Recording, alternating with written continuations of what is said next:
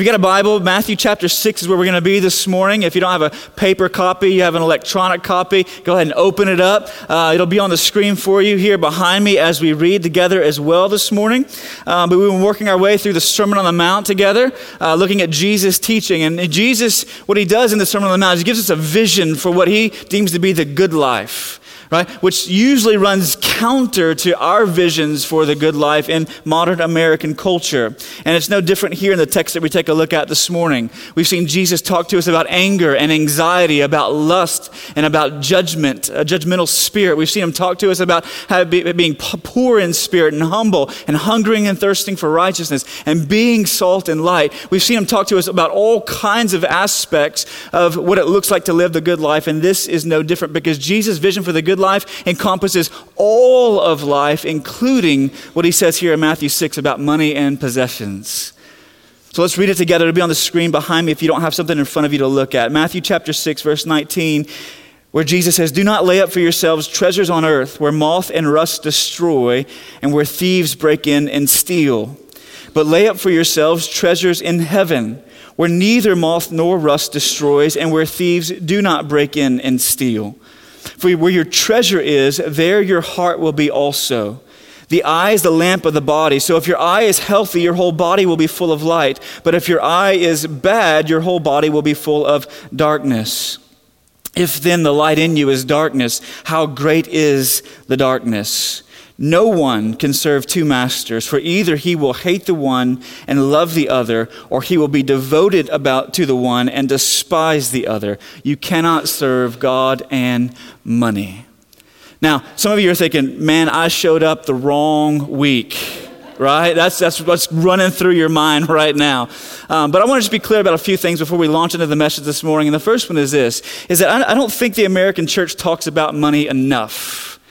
I don't think we think about money enough. And what I mean by that is this. I'm not saying that the American church doesn't ask for money enough. That's not what I'm saying. What I'm saying is the American church doesn't talk and think enough about money consistently enough to think thoroughly and biblically about money and possessions. And I think a part of the reason is because it makes us all a little bit uncomfortable, doesn't it? Let me just go ahead and acknowledge that at the very outset. It makes us all a little bit uncomfortable to talk about money because we believe money should be something that's private and personal and not discussed publicly. Right? That's how we view money and possessions. And the last thing that most modern American Christians want whenever they come to a Sunday service is to make me feel a little bit uncomfortable dealing with hard issues and topics in the scripture. And the last thing most modern American pastors want to do is make people feel uncomfortable coming to a service because they might not come back. Right? And so we shy away from that. But according to Randy Alcorn in his book, Money, Possessions, and Eternity, he says that of all of Jesus' life and teaching, that if you add all that he says, that 15% of everything that Jesus says has something to do with money. 15% of Jesus' teaching has something to do with getting, keeping, using, distributing, and approaching wealth. Now, if you took Jesus as our pattern and you said we're going to talk about money as much as Jesus does, then about every 8 weeks throughout the course of a year, we'd be hitting on something to do with money and possessions. And even if we don't do it every 8 weeks, it at least means this, is that we would talk about it more than we do. And we would think about it more than we do. So I want you to know that talking about money this morning, this shouldn't be like the one time of the year that we kind of break out a money text and kind of talk through it, because I think God wants to do something in us through what he has to say about money and possessions, because there's such a tie between money and our hearts. Between money and our hearts. Now, the second thing I want to make clear is this is not the "I want you to give more money" message so I can get a raise. Okay? I want you to know, if you're new with us, that I have no say over what I make here as the pastor of this church, over my salary. That's a conversation between our elders and our finance team, and to be quite honest, I don't want to participate in that conversation, because I don't ever want somebody to be able to come against me with accusations of being greedy or money hungry or just in this to milk people out of their hard-earned cash. Right? That's the last thing that I want. So I'm not asking you to give more so I can make more. This church, for the size that it is, pays me a generous salary, and I'm grateful to God for it. Right? It provides for my family's needs. Third, I want to be really clear this morning as well, that we're not talking about money this morning because the church is hurting. right now. If you were here last week, you heard in the message how our elders and our church leadership and many members of our church over the course of the last 6 to 8 months have been on our knees asking, seeking, and knocking on God's door, and how God has begun to answer, and he's begun to open up opportunities and provide for us financially as a church, so that every month in 2017, we've been operating in the black, whereas there were many months in 2016 we were bleeding out consistently in the red. And God's begun to turn people's hearts towards us. And as their hearts have turned towards us, they've begun to invest in what God is doing here. And we've been operating in the black. We've been receiving about $3,000 to $5,000 more every month than what we projected to receive in 2016 when we created the 2017 budget. So I'm not talking about money this morning because we're hurting as a church and we need you to give more so we can stay afloat. That's not at all why we're talking about this. Let me tell you why we're talking about this. And I think it's the reason Jesus talks about this as well, is because I want you to be joyful. I want you to be happy. I want you to find everlasting joy. An old Scottish preacher named Robert Murray McCheyne, in one of his messages, as he talked to his congregation about giving to the poor, listen to what he said. He said, "Oh, my dear Christians, if you would be like Christ, give much, give often, give freely to the vile and the poor, to the thankless and the undeserving." He says, Christ has done so, and Christ is glorious and happy, and so will you be. He says, it is not your money that I want, but your happiness. Because remember, he said, it is more blessed to give than to receive. That's why we're talking about this, because what Jesus is wanting to do is wrestle some of our hearts away from the mastery that money has had over it, that we might experience joy and happiness and a freedom in life that we have never known before. That's why we're talking about it. Because for most of us, we believe that our deep down, that we believe that our deepest joys will be found in money and material possessions that it can buy. That our deepest joys will be found there. We believe that our highest meaning will be found in our bank accounts and our investment accounts and the number of garage stalls on the outside of our home that we can store all of our stuff that our money has enabled us to purchase. Right, because our hearts believe that we will find security and status in possessions and money. And this is one of the reasons we need to talk about it biblically, is because our hearts believe that. They're bent that way from our birth. Do you know that? Do you ever see a child whenever he gets a new toy? Right? I see this in my children sometimes when we go to the store and there's a little piece of plastic there on the shelf. Right? And they've got to have that new piece of plastic. That's basically what all toys are, little pieces of plastic. And so you buy them a little piece of plastic and they go out on the street with all their buddies and they're like, look at my new piece of plastic.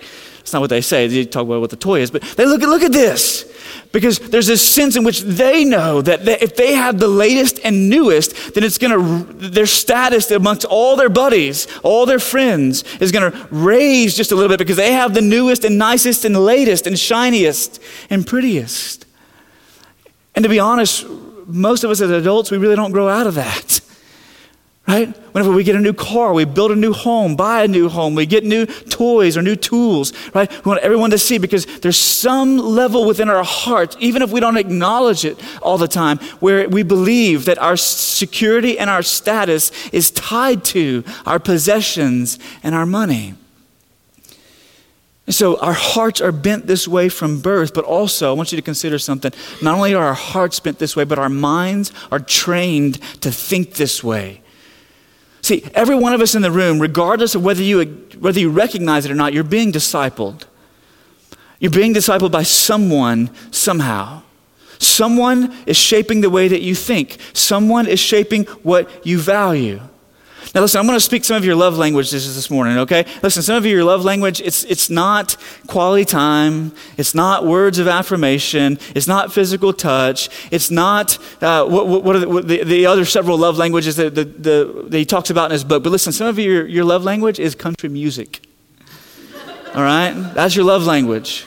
I'm going to speak it to you for a moment, all right? In 2015, Chris Jansen, country music singer and songwriter, released a song on the country charts entitled, "Buy Me a Boat." Man, it's speaking my love language, you know?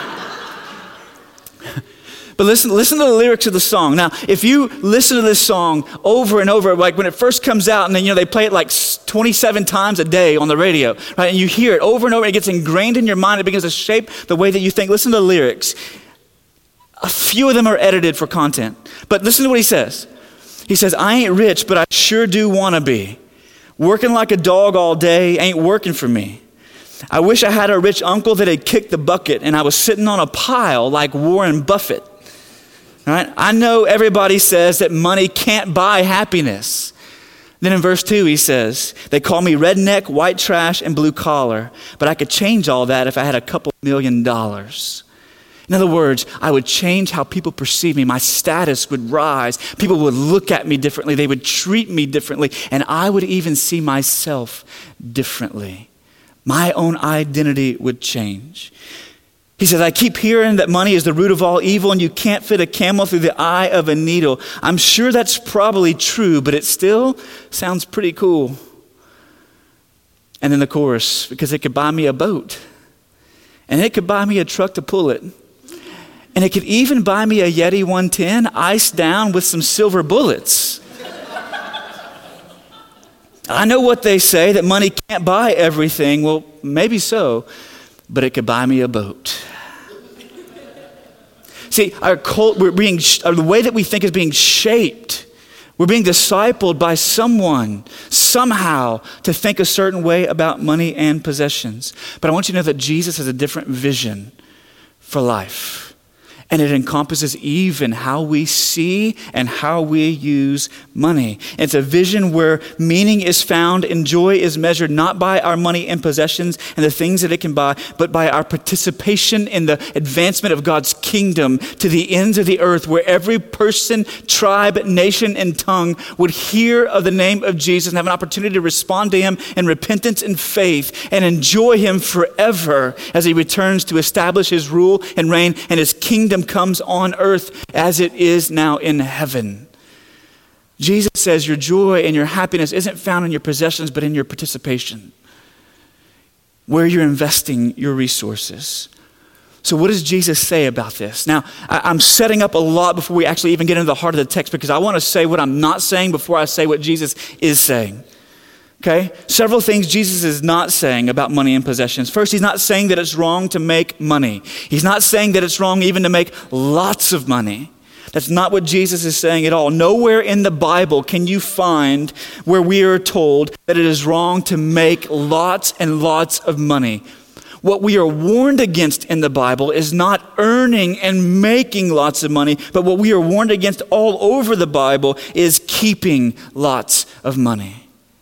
And the dangers and the warnings against wealth and riches. In Luke chapter 14, Jesus tells a parable about a man who was already extremely wealthy, a man who had all kinds of grains and goods to his name, and he has a massive harvest that comes in. Well, instead of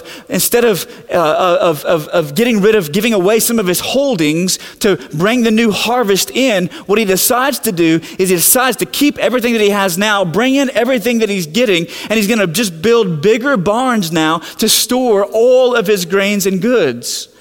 And at the end of that story, Jesus calls the man a fool. A fool. Over and over again, the Bible warns us not about making lots of money, but about keeping lots of money. But I want you to also know that Jesus is not saying that you shouldn't save.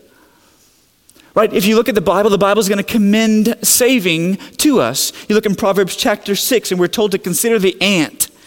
Right? The ant who gathers and collects and he stores away because he doesn't know what's over the horizon. And so he saves up food. He says it would be wise to follow the example of the ant. I want you to also know that he's not saying you can't save. I want you to also know he's saying that not saying that you can't enjoy nice things in life.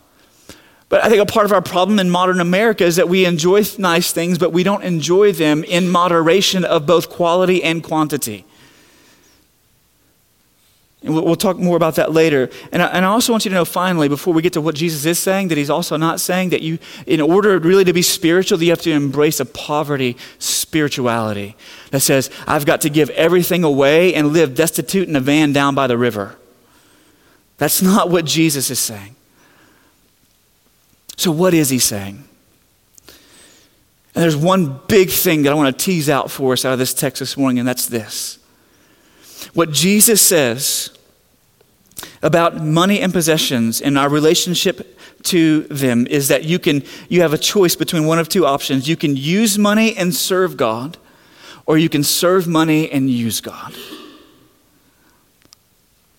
I'll say that again. You can use money and serve God, or you can serve money and use God. And look at what he says in verse 24, at the end of the text that we read this morning. Jesus says, no one can serve two masters, for either he will hate the one and love the other, or he will be devoted to the one and despise the other. You cannot serve God and money. For Jesus, when he speaks here, I want you to notice that he doesn't lay out a moral imperative. Jesus doesn't come to us and say, hey, you know what? You shouldn't serve God and money. Like, it's a bad thing, slap you on the wrist, right? You shouldn't do that, or you should do the other. What Jesus lays out is not a moral imperative. What Jesus lays out is a logical impossibility. Because he doesn't say should not, he says cannot. You cannot serve God and money. It's impossible to serve two masters simultaneously whenever their wills and wishes collide with one another. You can't serve them both at the same time. That's what Jesus is saying here. So he's saying you have one of two options. Either you can build your life around the pursuit of, acquisition of, and retention of money and material possessions. Or you can build your life around participation in the advancement of God's kingdom as his gospel goes to the ends of the earth. You can only build your life on one foundation. You can only bend your knee to one master. You can only serve one of their wills. You cannot do them both. It doesn't work that way. And Jesus says one master will get your love and loyalty. Jesus says one master will have your devotion. In every instance, when there's a competition, a collision, or a contradiction, one of them's going to win and one of them's going to lose. Right? One of them's going to experience your loyalty. The other one's going to experience your betrayal. One will survive. The other will be destroyed. You can only serve one. And he said you can either use money to serve God, or you can serve money and use God. And I want you to know that that latter portion is the reason the prosperity gospel is so prevalent within our culture. Our hearts are bent that way from birth, and we're trained in that culture. And so some are leveraging the wickedness of our hearts, and they're leveraging the training of our culture to say, listen, God wants you to be wealthy, man. God wants you to have everything your heart could possibly dream of having. God wants you to have all these things, and so your life would lack no comfort or no pleasure. God desires that for you. In fact, you deserve that. Right?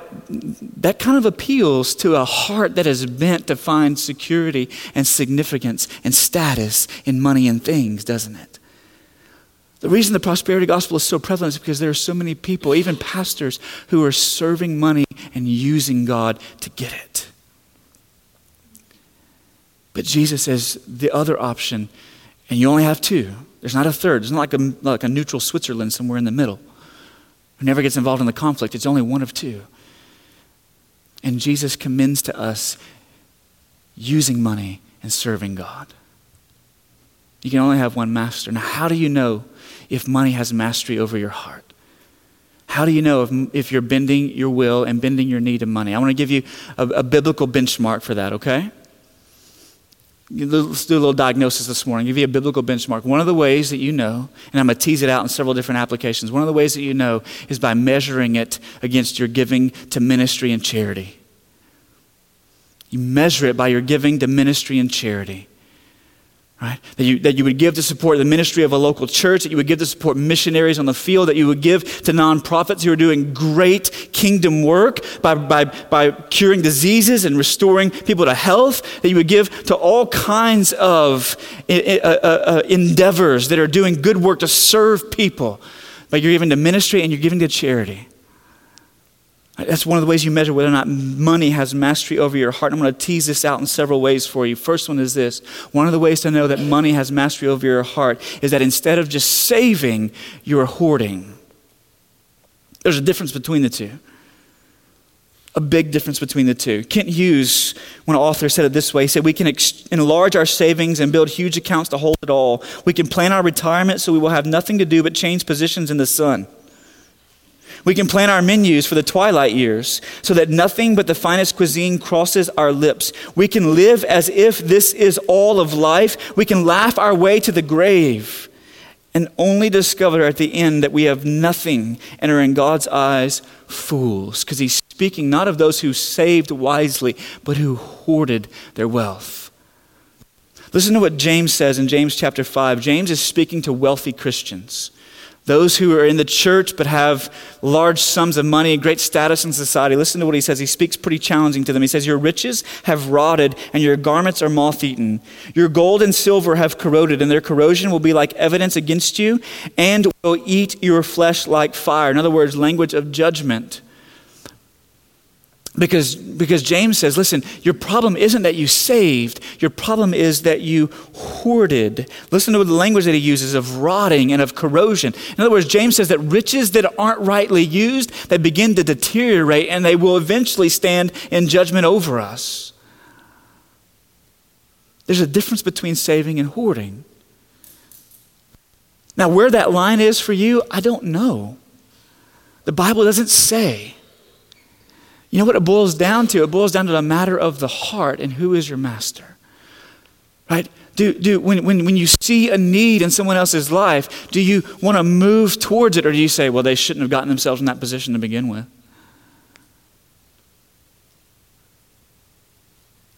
If it's the latter, you may have a heart that hoards. There's a difference. Second way this kind of fleshes out in our lives is to know if money has mastery over you is if you give to ministry and charity only in ways that benefit you personally. Right? In Luke chapter 14, Jesus tells, you find another account of Jesus in his ministry. You find a story of him dining in the home of a Pharisee on the Sabbath. And at one point he turns to the man who had invited him, and this is what he says to him. He says, when you give a dinner or a banquet, do not invite your friends or your brothers or your relatives or your rich neighbors, lest they also invite you in return, you be repaid. But when you give a feast, invite the poor, the crippled, the lame, the blind, and you will be blessed because they cannot repay you, for you will be repaid at the resurrection of the just. Jesus says essentially this. He's operating in a culture that had benefactors. And a benefactor was somebody who was at a different level or strata of society than you were. So they were a little bit above you, you're a little bit beneath them. And so if they asked you for a favor and you did them a favor, then they would give you access to the next kind of strata of societal rings for you to operate in. And so you kept trying to move up the ladder. Even back in the day, there was still a ladder to climb back in the day. You kept moving up the ladder by doing favors for benefactors just a little bit higher than you were, and then they would bring you up to their level. And then you would do one for somebody who's just a little bit higher than they were, and they would bring you up to their level, and you kept climbing up that ladder. And Jesus says, this is the culture in which you live, where the only time people invite folks to a feast, the only time they're willing to lay down their lives and goods and worldly goods for people is when it can benefit them personally. But Jesus says, listen, when you give a feast, when you throw a party, don't just invite those who can return the favor to you, who can give you access to a higher level of status in society, but invite people who can do nothing for you. One of the ways to know if money has mastery over your heart is if you only use it for your own benefit. You might give, but only if they're going to put your name on a building. Right? Like, I need a little plaque there. Make me feel good. Or we'll invite our boss over, right, for dinner, but we want to invite maybe our neighbor over for dinner because they can't really do anything to benefit us. Jesus isn't saying, hey, listen, when you throw a party, you can't invite any of your friends. That's not what he's saying. He's not saying you can't invite your neighbors, you can't invite your friends, or you can't invite your boss. What he is saying is you leverage your resources in ways that will be for the good and welfare of others, but will have no personal benefit to you. Another way to know if money may have mastery over your heart is to look at your understanding of necessities and luxuries. Of the difference between necessities and luxuries. See, in Mark chapter 12, verses 41 to 44, you see Mark records this instance in which Jesus and his disciples are at the temple and they're seeing folks come by and make their offerings. And listen to what's recorded in Mark 12. It says, "And Jesus sat down opposite the treasury and watched the people putting money into the offering box. Many rich people put in large sums, and a poor widow came and put in 2 small copper coins, which make a penny. And his disciples, he called his disciples to him and said, 'Truly I say to you, this poor widow has put in more than all those who are contributing to the offering box. For they are all contributing out of their abundance, but she, out of her poverty, has put in everything she had, all she had to live on.'" Jesus says basically those who were very wealthy came by and they made offerings, but you know what they made offerings out of? Their leftovers. They offered out of that. Basically, their offering cost them nothing because they still were able to maintain exactly the same lifestyle and do exactly all the things they wanted to do and buy all the things they wanted to buy and go all the places they wanted to go. In other words, their offering didn't cost them anything. They gave out of their leftovers, he said, but she gave out of her livelihood. Everything that she had to live on, she put in that box. And she entrusted it to God because she entrusted herself to God. See, oftentimes there's a distortion in our understanding of necessities and luxuries, isn't there? Of what we actually need versus what we may desire. And oftentimes we get that flipped around. And when we get it flipped around, here's what happens, is that there's never really an increasing gap between the life that we could live and the lifestyle that we do live. Right? One of the ways to know that money has mastery over your heart is as your income increases, then your lifestyle continues to increase at the same rate. It continues to go up and to the right at the same rate that your income does. As opposed to there being an increasing gap between the life that you do live versus the life that you could live if you leveraged all your resources on yourself. Because most of us see the money that we see the money that we spend on ourselves as necessities, and the money that we spend on giving to charity and ministry and to the poor, we see that as a luxury. And that means if that's you, then money has mastery over your heart.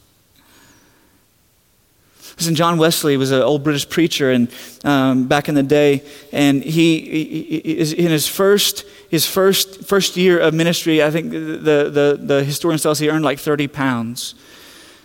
And so he lived on 27 and gave away 3. He gave his tithe. The next year he earned 40 pounds, but he only lived on 30. The next year he earned 60 pounds, but he only lived on 30. The next year he earned 100 pounds, but he only lived on 30. By the end of his career, he was earning 1,400 pounds, and he continued to live on 30. There was this ever-increasing gap between the life that he did live and the life that he could live, because he understood what was necessity and what was luxury. Now, finally, one of the final way that I'll talk about this morning that you can know if money has mastery on your heart and that security and status that you're finding it in money and possessions is if it's always the Lord's calf that dies. Some of you heard me tell a story before. There was an old British farmer who discovered that one of his cows was pregnant, right? And so he comes into his wife and he rejoices. They rejoice and celebrate together because they're going to have a calf on the farm. Now, he already had enough cows to supply all of his family's needs. He had enough to milk, he had enough to slaughter, to kill for some meat. They were set for a while. And so he determined that whenever this calf was born, that he was going to sell it and take some of the profit. Take the profit off of it. Well, when it came time for the cow to give birth, right? The cow gives birth, and lo and behold, there's 2 calves. It's twins, right? I don't know if they were paternal or not. I'm not sure. But they were 2 cows. And so he goes into his wife and says, "Honey, there's 2 cows. God has blessed us tremendously. And since we are Christians, when it comes time to sell these cows, we're going to take the profit from one and we will keep it, but we'll take the profit from the other and we will give it away to the church, to ministry." She says, "Honey, that is so generous of you." And so as time goes on, he continues to care for the calves and raise the calves. And one morning he goes out to the barn and the 2 calves were there, but one of them was still alive and one of them had died. And when the farmer comes back into the house, he comes back in with his head down and he's talking to his wife and she could tell something's wrong. And she says, "Honey, what's wrong?" And he says, "The Lord's calf died." And she goes, I don't remember you setting apart one of those calves as unto the Lord. Oh, no. When he was born, I said, this is the Lord's calf. See, the point of the story is that whenever money has mastery over our hearts, it's always the Lord's calf that dies. So when things get really tight for us financially, because we live in a culture that says significance and status comes with money and possessions. And so many of us, what we've done is we've redlined ourselves and our finances to such a degree that there's rarely any margin there. And so whenever hard times may come, what happens is the first place that we cut is not from our hobbies.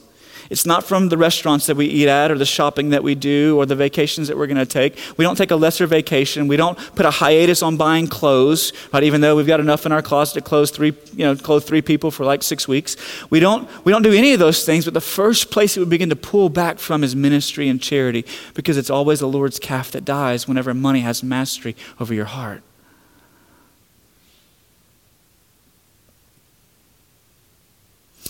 You can either serve God and use money, or serve money and use God. Jesus says you don't have another option. And so here's a question for us as we close. How is it that we break free from the mastery that money and possessions have over our heart? And Jesus gives us an answer here. In the text, I want you to look at what he says in verses 22 and 23. In verses 22 and 23, Jesus says, if you're going to break free from the mastery of money over your heart, you've got to learn to gaze at glory. You got to learn to gaze at the glory of God. You got to learn to fix your eyes on God and all that he is, and all of his majesty, and all of his mercy, and all of his grace, and all of his glory. You got to fix your eyes on him. Jesus says what you fix your gaze upon will determine what preoccupies your attention and what captures your affections, which ultimately will shape your actions. It's what you fix your eyes on. Notice the language Jesus uses there. He didn't say that the eyes are the window to the soul, right? He's not writing Hallmark cards to go on the shelf for Valentine's Day. He didn't say the eyes are the window to the body. He says your eyes are the lamp of the body. In other words, the eyes are not a passive pane of glass through which you see into the life, but the eyes have a navigational function for your life. They are an active part of shaping your inner life. And Jesus says what you fix your eyes on, what you look at will lead you. What you gaze at is going to guide you. And so Jesus says if the eye is full of light, if you fix your eyes on things that are pure and noble and praiseworthy and just and honorable, if you fix your eyes on things that are true, as Paul says in Philippians, then it will begin to fill your body with, it will fill you with light, because you're fixing your eyes on things that are light, and the lamp is coming in and illuminating your inner life. But if your eyes are full of darkness, he says, then how great would the darkness inside be? He says your eyes have a navigational function for you. Listen, in the days before GPS, right? I love the fact that I can just get in the car and type in and Google Maps, and it tells me where I need to go, where I need to turn, where traffic is going to be, and where there's going to be a slowdown, all those things. But before that happened, and before the days of even radar, before the days of even modern navigational charts and maps, when somebody set across the ocean to sail from one continent to the other, they navigated by fixed positions in the heavens, right? So they navigated by the stars, and most often they navigated by the North Star. So they would fix their eyes on the North Star, because the North Star, no matter where they were on the horizon, it never moved. It was always a fixed position that showed them it showed them where they were in relationship to where they needed to go. So they were gazing at something, they were looking at something that was leading them, it was guiding them. And what you and I need, if we're going to begin to wrestle our hearts away from the mastery of money, is that we need a fixed position in our lives that we can gaze at, that's not going to shift, that's not going to change, that's not going to falter, that's not going to move to the right or to the left. And James says that this God that we love, worship, and serve is one with whom there is no shifting, like the changing of the shadows. And what we need to learn to do is fix our gaze on him, and he will guide us.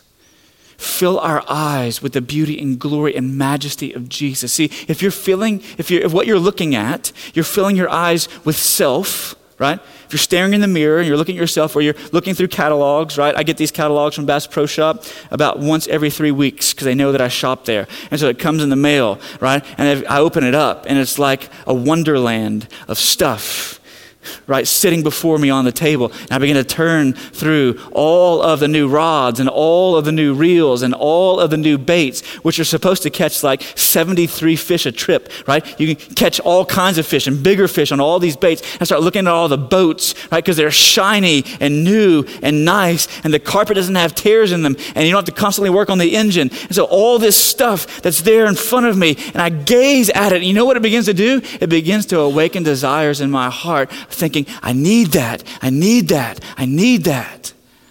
Same is true. You watch television, commercials come on, and they're intended, and if you actually watch it live still, but they're intended to capture you and draw you in and say, you need this. If you had this, your life would be more fulfilling, your life would be more significant, your status would rise, people would look at you differently, right?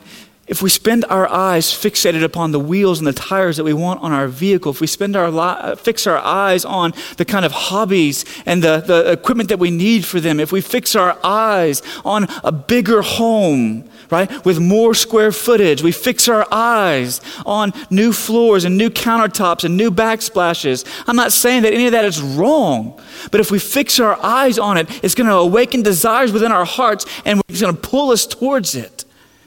But listen, if we fix our eyes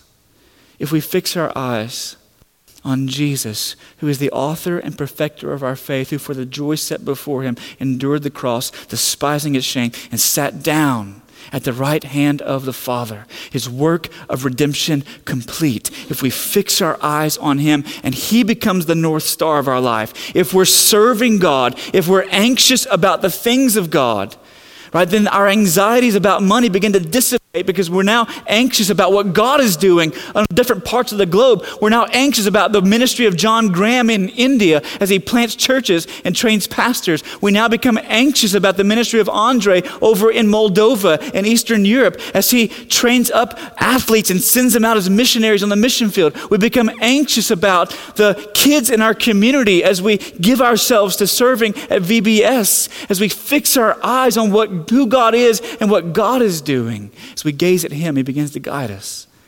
And slowly, the mastery of money begins to subside. It begins to fall away. And the mastery of Jesus in your life, which is freeing and full and joyful, begins to take center stage. What are you gazing at? What's the North Star in your life? Where do you spend the majority of your time and energy looking at? Because what you look at will lead you. Right? Do you spend the majority of your time looking at sale catalogs for dresses and makeup and I don't know what else we look at? I've been married to one for 16 years. I'm still trying to figure that out some days. What are you looking at? As we close, I want to encourage you to fix your eyes on a God who loves his enemies and died for them, even while you were one of them. And he prayed for those who would persecute him. If you would do that, it would lead you to become a loving, gracious, and compassionate person at great cost to yourself. Not doing it for the benefit of yourself, but at cost to yourself. That if you would fix your eyes, and I would fix my eyes on a God who did not come to be served, but to serve and give his life as a ransom for many, then it will lead us to become a person who comes under others, to see them flourish and succeed, as opposed to over others, to use them and manipulate them to get what we want from them. If you're looking at a God who, though he was rich, as Paul says in 2 Corinthians chapter 8, yet for your sake he became poor, so that by his poverty you might become rich, it will lead you down a path to becoming radically and sacrificially generous. What are you gazing at? Because what you're looking at is going to lead you one way or another. You only have two options. Use money and serve God, or serve money and use God. And I want you to know that Jesus wants to break you free from the mastery of money in your life. Not so I can get a raise. Not because we're dying as a church financially, but so that you can be happy. Would you pray with me? Father, this morning, we recognize, God, I recognize that my heart is so bent in this area. And God, I preach to myself so much this morning, God, and I just pray that it might be for the benefit of someone else in this room.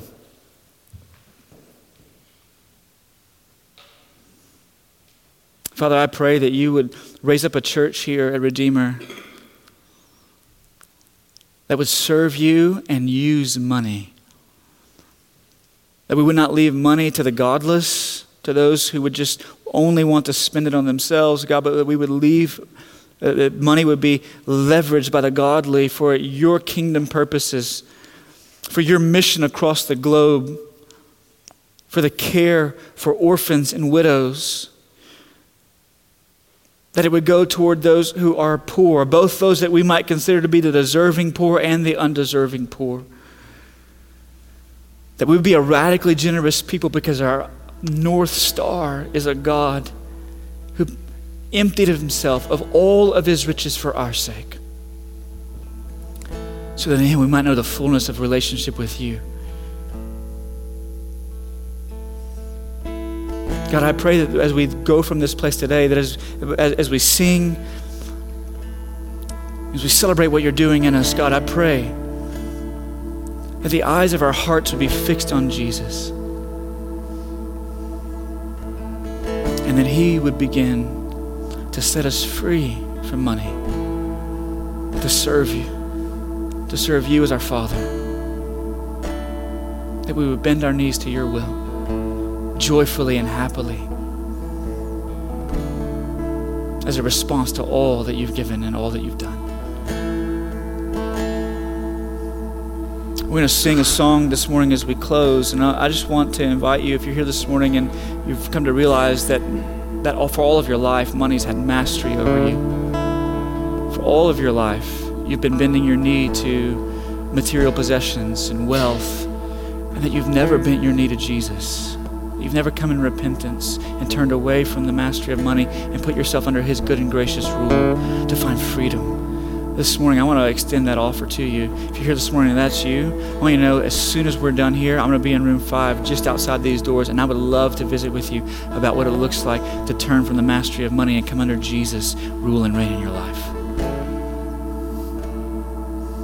If you're here this morning and you realize that money has begun to creep back in as a master for you, I want to invite you as you stand and sing that it might just be a sweet time of repentance with you and the Lord. And that you would find freedom and forgiveness. You would find fullness of joy in him. As you know that the only place that you can find security is not in your investment, your bank accounts, or your home that you've built for yourself, or the retirement that you've planned. But the only place that you can find security is in a God who has given himself for you. So however you need to deal with God this morning, I invite you to do that as we stand and sing together.